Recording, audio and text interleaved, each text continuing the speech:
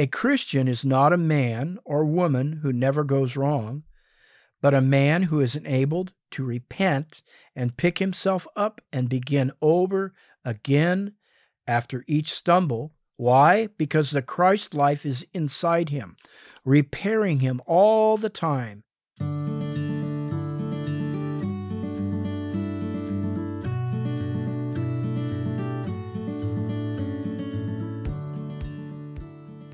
Good day, Kingdom Corner followers. The great Matt Geib here with you on a bright summer's day. And we're back into the podcast, the Kingdom Corner podcast. And I thought we would do something different today. I normally am a solid Bible teacher. I teach directly from the Word of God and different topics and subjects right out of the Word of God. And we're going to have some of the Word of God today in our broadcast. But what I really wanted to go into was a book by a gentleman from the 40s. I guess it was published in 1952, I believe, called Mere Christianity, that I have been reading, and it has so impacted me. I remember when I was 18 or 19, I read it. I just read it here again this last month, and it's just so impacted me. I think back when I was 18 or 19, a younger lad, it just kind of went over my head. It's real basic and yet really deep and kind of complex, written by C.S. Lewis.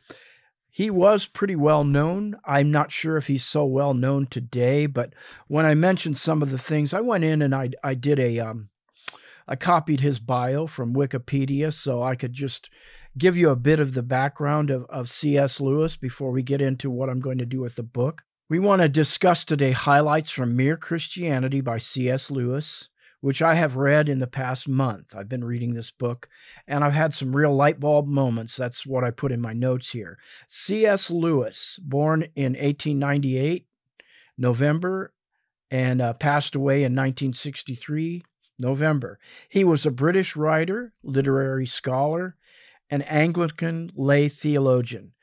He held academic positions in English literature at both Oxford University, Cambridge University.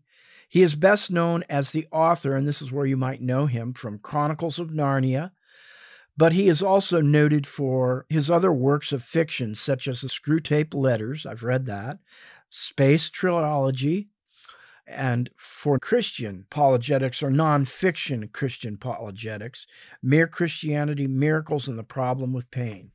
He was a great friend of J.R. Tolkien. You know this man too. He's the author of The Lord of the Rings.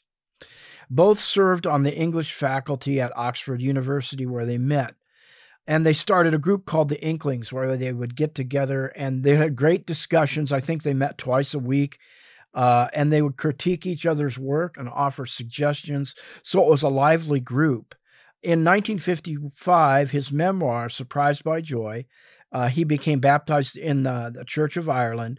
And he shares his testimony. He fell away in his adolescence, but Lewis returned to the faith at age 32, owing in part to Tolkien and other friends, and he became an ordinary layman of the Church of England.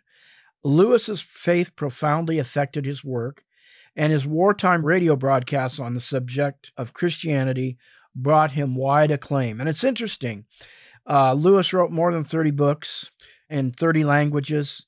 Chronicles of Narnia have been very popular. They were done on stage, on the radio, and even in cinema. And these writings still are widely circulated in the Christian community. You know, I just have been really impacted by this book. I did read Screwtape Letters as well years ago. I'm going to have to go get that out again. Read The Problem with Pain. I'm going to have to get that out again. I can even remember my dad, who was, he was a Christian, but he was very basic Christian, very, we'd almost call him a carnal Christian. And yet in the end of his life, I think he really came to the Lord in a strong way. He read Problem with Pain. He read the Screwtape Letters. I remember that. But in this book that I'm going to get into, we're going to look at some things in this book.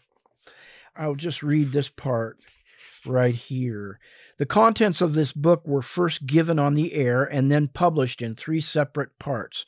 Broadcast Talks, 1942, Christian Behavior, 1943, and Beyond Personality, 1944. He says, in the printed versions, I made a few additions to what I have said at the microphone, but otherwise the text has been left alone as I said it.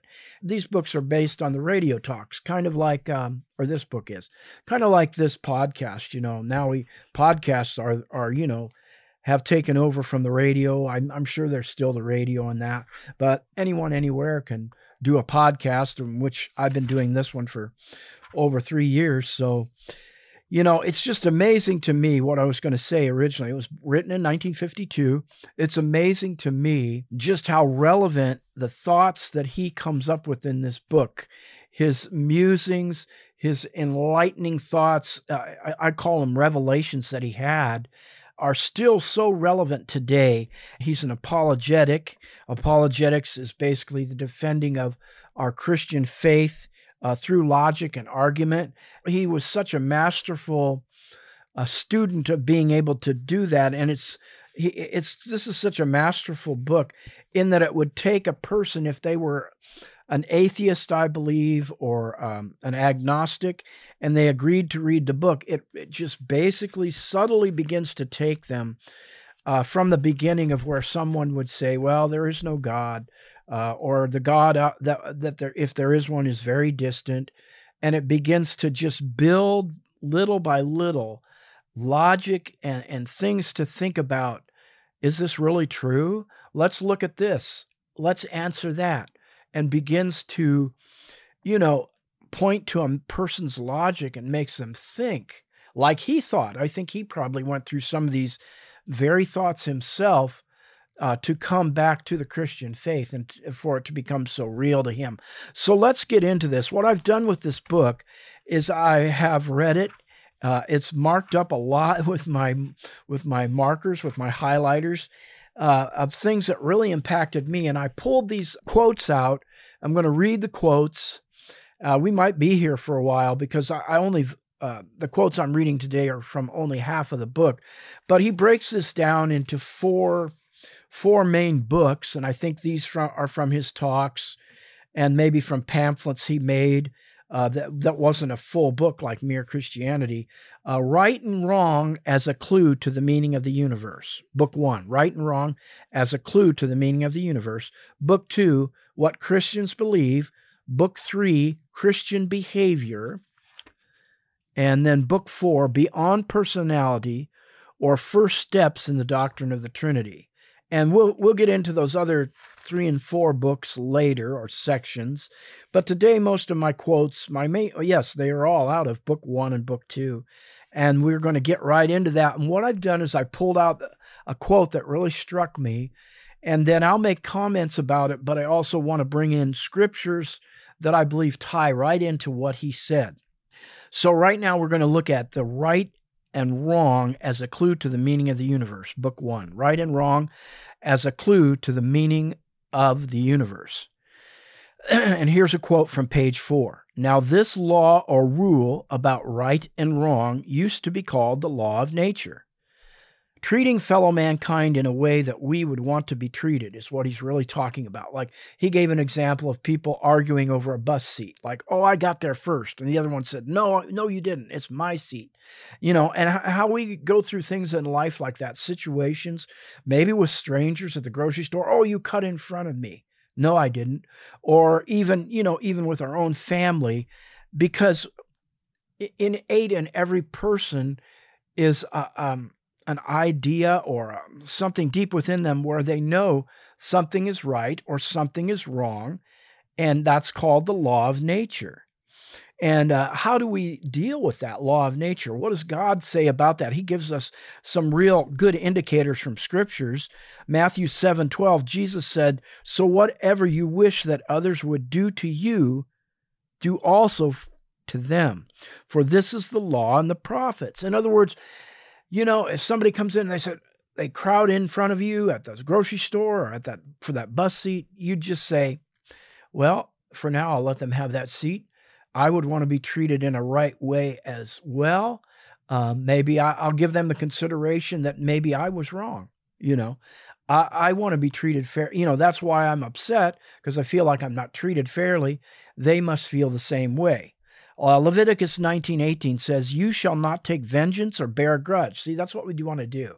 Oh, this person cut me off.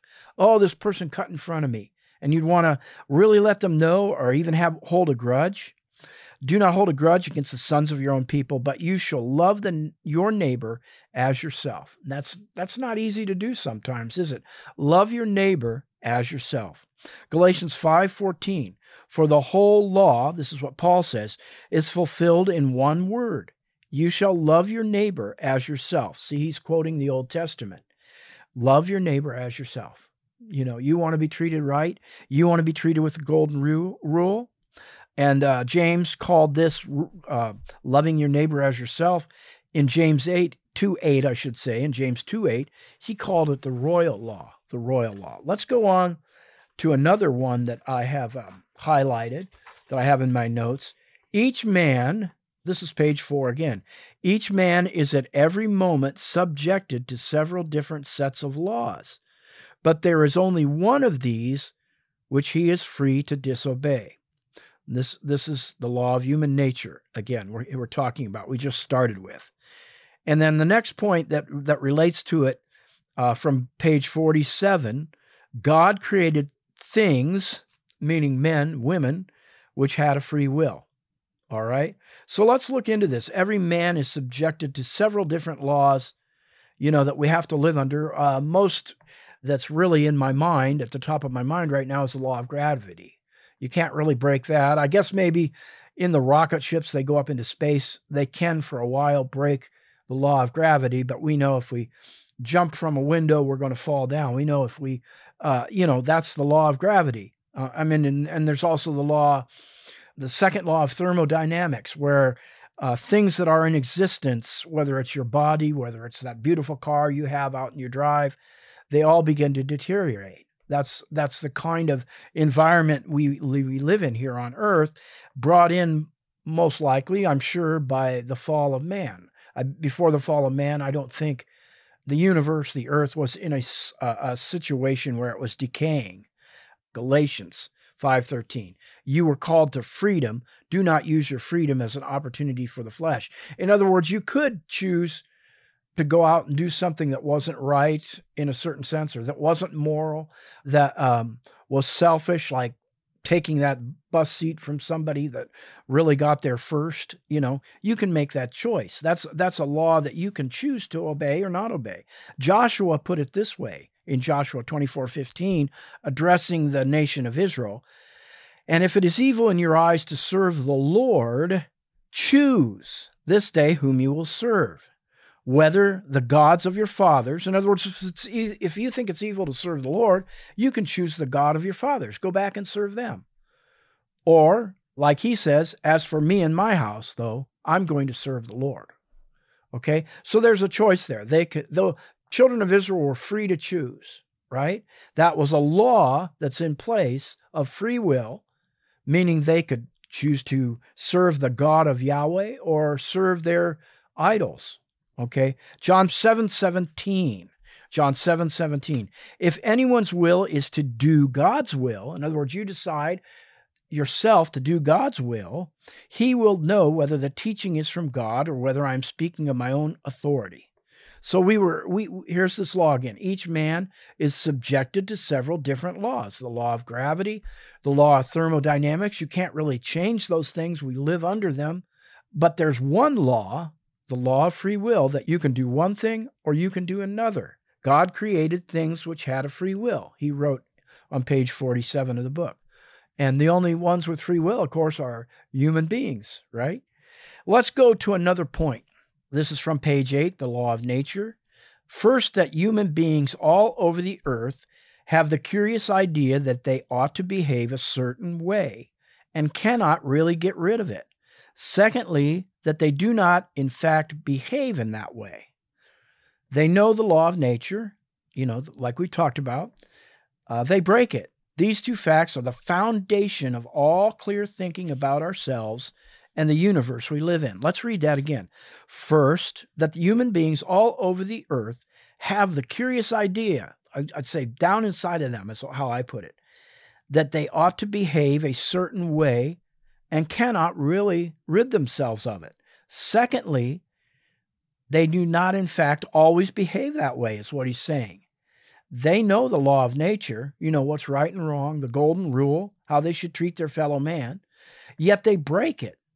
These two facts are the foundation of all clear thinking.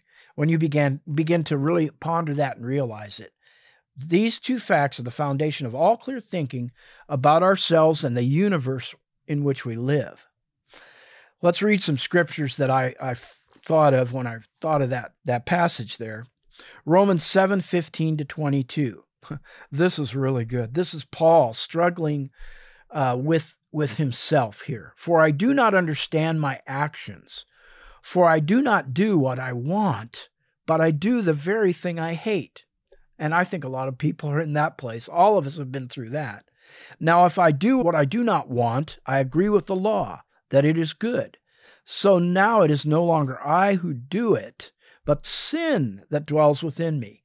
For I know that nothing good dwells in me, that is my flesh. Then let's go on to this phrase. For I have the desire to do what is right, but not the ability to carry it out. See, he breaks this law of nature, right? Because he doesn't carry out what he knows to be right.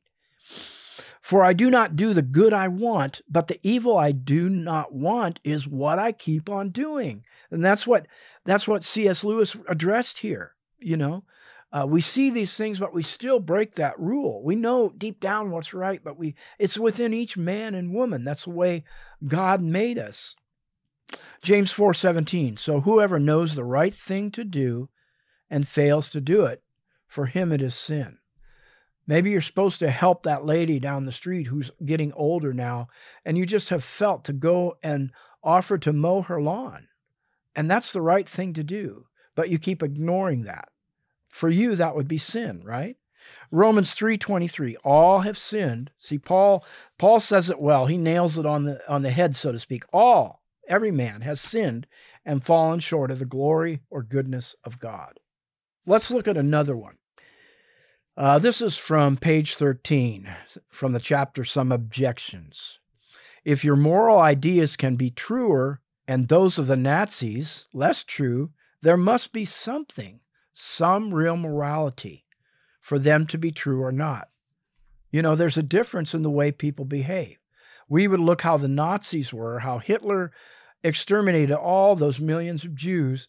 Is that the right behavior? Because some would say, today there's no real morality, there's no right or wrong. But yet I think I would challenge any man or woman to look at that history and say, well, that's okay to be that way. That's okay for one race to basically try to exterminate another. I don't think so. So there must be something to morality. Genesis 3:22. Then the Lord God said, behold, the man has become like one of us in knowing good and evil. I believe he's basically talking to, before himself, but he's addressing also the enemy, Satan, who came and deceived Eve. And this is talking about when they chose, again, they made the choice to eat of the tree of the knowledge of good and evil. Instead of hearing every word from God, like they had been doing, they made the choice because Satan came as a snake, you remember that story well, and deceived Eve. And Eve wasn't the only one. The man chose to do wrong too. They made that choice. They became like one of us, wanting in themselves, this is how I'll paraphrase it, to know good and evil. So they became like God. So he had to basically remove them from that perfect utopian Garden of Eden, right? So if your moral ideas can be less true than that of the Nazis, there must be something to the morality. There is a difference, right? Book 2, What Christians Believe. Let's go on. Book 2, What Christians Believe. And get some passages from here that really struck me. If the universe is not governed by an absolute goodness, then all efforts are in the long run hopeless. And that's from the chapter We Have Cause to Be Uneasy. If the universe is not governed by an absolute goodness, then all efforts are in the long run hopeless. Let's read some scriptures that go along with that. Psalm 27:13. I had fainted unless I had believed to see the goodness of the Lord in the land of the living. Psalm 33:5. He loveth righteousness and judgment. The earth is full of the goodness of the Lord. The earth is full of the goodness of the Lord. See, we serve a good God. We serve a loving God. I want to get that point across. Psalm 52:1, the goodness of God endures continually. Continually. It never ends, okay? And then Exodus 33:18-19. Exodus 33:18-19. You can read most of that passage, but I'm going to highlight these couple thoughts here. Moses said to the Lord, please show me your glory. And glory is a derivative of goodness. Show me your goodness. Glory is a heightened sense of goodness, I would say. And God said, I will make my goodness, see, God used the word goodness or glory, pass before you and will proclaim before you my name, the Lord, right? Moses wanted to see all the great grandeur of God's glory and goodness. And the passage, if you read it, it was so great, God had to hide him in a rock. Otherwise, if he saw the total glory or goodness of God, his body could not take it. Moses' earthly body could not take it, and he would be, that body would basically explode, right? So that just shows how good God is. God is a good and loving God. Let's read another passage from the book that I highlighted. The happiness which God designs for his higher creatures is the happiness of being freely, voluntarily united to him, to each other in ecstasy of love and delight. Compared with the most rapturous love between a man and a woman on earth, that's mere milk and water. And for that, he's talking about mankind, they must be free. Let me read that again. This is beautiful. The happiness which God designs for his higher creatures is the happiness of being freely, voluntarily united to him, to each other, that is God and man, in an ecstasy of love and delight. And that, compared with the most rapturous love between a man and a woman on this earth, is mere milk and water. And for that means, man, they must be free. Isn't that beautiful? Page 48. That's such a beautiful thought. God wants our relationship with us. He wants to be united with us. He wants to have, conversation with us. He wants to share hearts with you, share his heart, and have you share your heart with him. Psalm 16:11. God highlighted this to me one time about 30 years ago, because I was a worship leader at that time. And a couple hours before the service, God highlighted this verse, and I was just so overcome with the goodness of God. A song came out of it. Psalm 16:11, thou wilt show me the path of life. In thy presence is fullness of joy. In thy presence, in God's presence, is fullness of joy. At thy right hand, there are pleasures forevermore. I will be in your presence, Lord, for there is fullness of joy, and I will stay in your presence, Lord, for it's where you're calling me. Yes, I will be in your presence. That's the song that part of it that he began to give me. And I was just so overcome, and I shared it that morning in the worship service. Acts 2:28, thou hast made known to me the ways of life. Thou shalt make me full of joy with thy countenance. What are the ways of life? To be full of joy with the countenance of the Lord. That's what we were created for. That's what he's talking about. The happiness which God designs for his higher creatures is happiness and being united to him out of your free will. Not like a robot, right? Let's read another passage. I love this one. Paul's great prayer in Ephesians 3:14-19. For this reason, I bow my knees before the Father, from whom every family in heaven and earth is named. See, he's named every family. He sees every family. In the Gospels, it talks about he knows every hair on your head, right? So he sees every family on earth, that according to the riches of his glory, he may grant to these families to be strengthened with the power through his Spirit in your inner being, right? Why? So that Christ may dwell in your hearts through faith, that you can be rooted and grounded in love, may have strength to comprehend or realize with all the saints Oh, this is what he wants for you, the breadth and the length and the height and the depth, to know the love of Christ that surpasses knowledge, that you may be filled with all the fullness of God. Let's read verse 19 again. That you might know the love of Christ that surpasses your head knowledge, that you may be filled with the fullness of God. My friends, that's what you were created for. You were created to be filled with the fullness and the joy and the happiness of a relationship with the Creator God, not some austere being that doesn't care about us, but the one that has every hair on your head numbered, that knows everything about you. Let's go on to another one. We're getting to the end today, and then next podcast, next episode, we'll come in with some more quotes from the book, because I think this is so good for us to look at these things. I would suggest that you get this book, Mere Christianity by C.S. Lewis. You can go to Amazon and get the book. It's such a powerful book. God will speak to you through it. Here's the next quote from page 50. Now God designed the human machine to run on himself.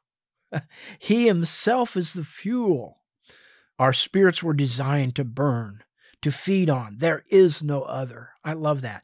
God designed the human machine, designed our bodies, designed who we are on himself. He himself is the fuel that fuels our spirits and that we were designed to burn on, to feed on. There is no other. Page 50.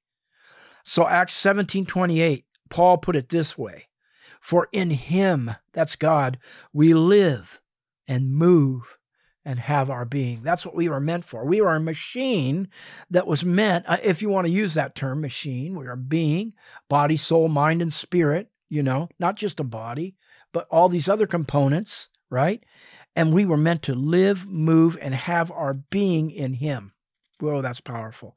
1 John 4:9, in this, the love of God was manifested or shown to us, that God had sent his only begotten Son into the world that we might live through him.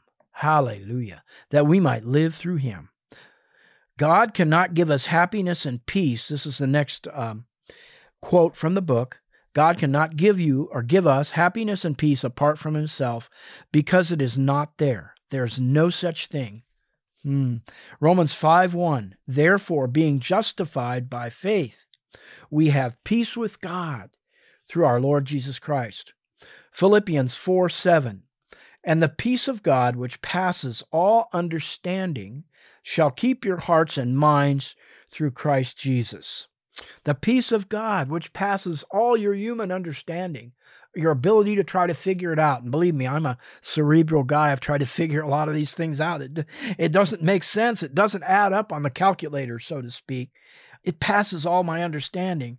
Will keep your minds through Jesus Christ, or through Christ Jesus. I mean, I've been going through sometimes in my life, just like anyone. If you live in this life long enough, you'll go through certain things that are so painful, that are so on your emotions, maybe on your body, maybe with family or loved ones, that you just don't know how you're going to make it. And yet this peace, as I have that relationship with the living God, comes upon me that passes my understanding. It shouldn't compute. I shouldn't be able to have that peace with all these things that are going on, so to speak, right? But God gives it to me. Romans 14:17, this is what I want you to know, dear one, today. The kingdom of God is not meat or drink. It's not all these earthly possessions and things, is what he's saying, but righteousness, peace, and joy in the Holy Ghost. And, God hasn't called me to this trial. But if he did, I think I could come around to this place if he allowed me to go through it, because it says he allows no trial upon us that we cannot face. If I came upon a Job trial where I lost everything, so to speak, if he meant me to, or allowed me, or meant me to go that path of that kind of suffering, I could still find his righteousness, peace, and joy. Remember the story of Job? He lost everything, and then his body was racked with the most painful boils. And his wife came to him and said, now will you curse God? Because he'd went through a whole series of things, and he ripped his garment and said, no, the one that giveth And the one that taketh away, I'm going to worship him. I'm paraphrasing that. In all these things, when you read the book of Job, even though he did make some mistakes, he did fall and falter. He didn't always do what was right, like we talked about. But in the end of that book, God still called him blameless. Not that he was perfect, but that he was blameless, that he still came around to walking uprightly. The last quote we'll read today. This is such a beautiful one. Page 63, the practical conclusion from this chapter. A Christian is not a man or woman who never goes wrong, but a man who is enabled to repent and pick himself up and begin over again after each stumble. Why? Because the Christ life is inside him, repairing him all the time, enabling him to repeat in some degree the kind of voluntary death which Christ himself carried out. That is why the Christian is in a different place from other people who are trying to be good. They hope by being good to please God, if there is one, or if they think there is not, at least they hope to deserve approval from good men. But the Christian thinks any good thing he does comes from the Christ life inside him. He does not think God will love him because we are good, but that God will make us good because he loves us. I so love this one. I want to read this last phrase. The Christian does not think God will love us because we're doing good all the time, because we're not. We can't. But that God will make us good because he loves us. Oh, he's making us good. He's making us more like him each day. Just as the roof of a greenhouse does not attract the sun because it is bright, but becomes bright because the sun shines on it. Page 63, the practical conclusion. I think I should read that again so you can ponder it. A Christian is not a man who never goes wrong, or a woman, but a man or woman who is enabled to repent and pick himself up and begin over again after each stumble, because the Christ life is inside of him, repairing him all the time, enabling him to repeat in some degree the kind of voluntary death which Christ himself carried out. That is why the Christian is in a different position from which other people who are trying to be good. He's different than just people trying to be good, okay? They hope by being good to please God. That is, if there is one. Or if they think there is not one, not a God, at least they hope to deserve approval from good men. But the Christian thinks only good. The only good he does comes from the Christ life inside him. And that's so true. That's the truth today, brothers and sisters. He does not think God will love him because we are good, but that God will make us good because he loves us. Isn't that so good? Just as the roof of a greenhouse does not attract the sun because it is bright, but becomes bright because the sun shines on it. The practical conclusion, page 63. Oh my, I could give you so many scriptures here. You know, I love Ephesians 2:8-9. Let's just finish with that. 2:8-9. For by grace are you saved through faith. Grace, a free gift of God. It's not of yourselves, Paul said in this passage. I'm paraphrasing. Lest any of us boast by our good behaviors. This is what he talks about. People trying to be good without God. For the gift of God. It's a gift of God, lest any man should boast, right? For by grace are you saved through faith, that not of yourselves. It is a gift of God, lest any man should boast. And then he goes on, a lot of people forget my favorite verses in there. Verse 10 that says, you've been saved then and called to good works. Those phrases in there have to do, he's making you into a masterpiece. He's making you into his handiwork. Some translations use poetry. We've been saved so he can make us into that masterpiece. So we can have a relationship with him, and he can do that in our lives. 1 John 1:9, if we sin, it says, if we confess our sins, he's faithful and just to forgive us our sins. Not because we're so good, but because of the sacrifice of Jesus Christ. All right? Let's close with that today.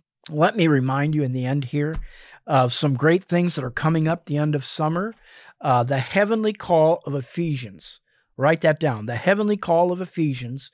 That's on Facebook. That's my Facebook group where I'm going to be going in there because I've spent a lot of 2-3 years in the book of Ephesians studying it, teaching from it, and I'm going to be sharing thoughts in there from the book, and it's going to eventually come and produce from that a coaching course for all of you. I'm taking a couple people through it right now.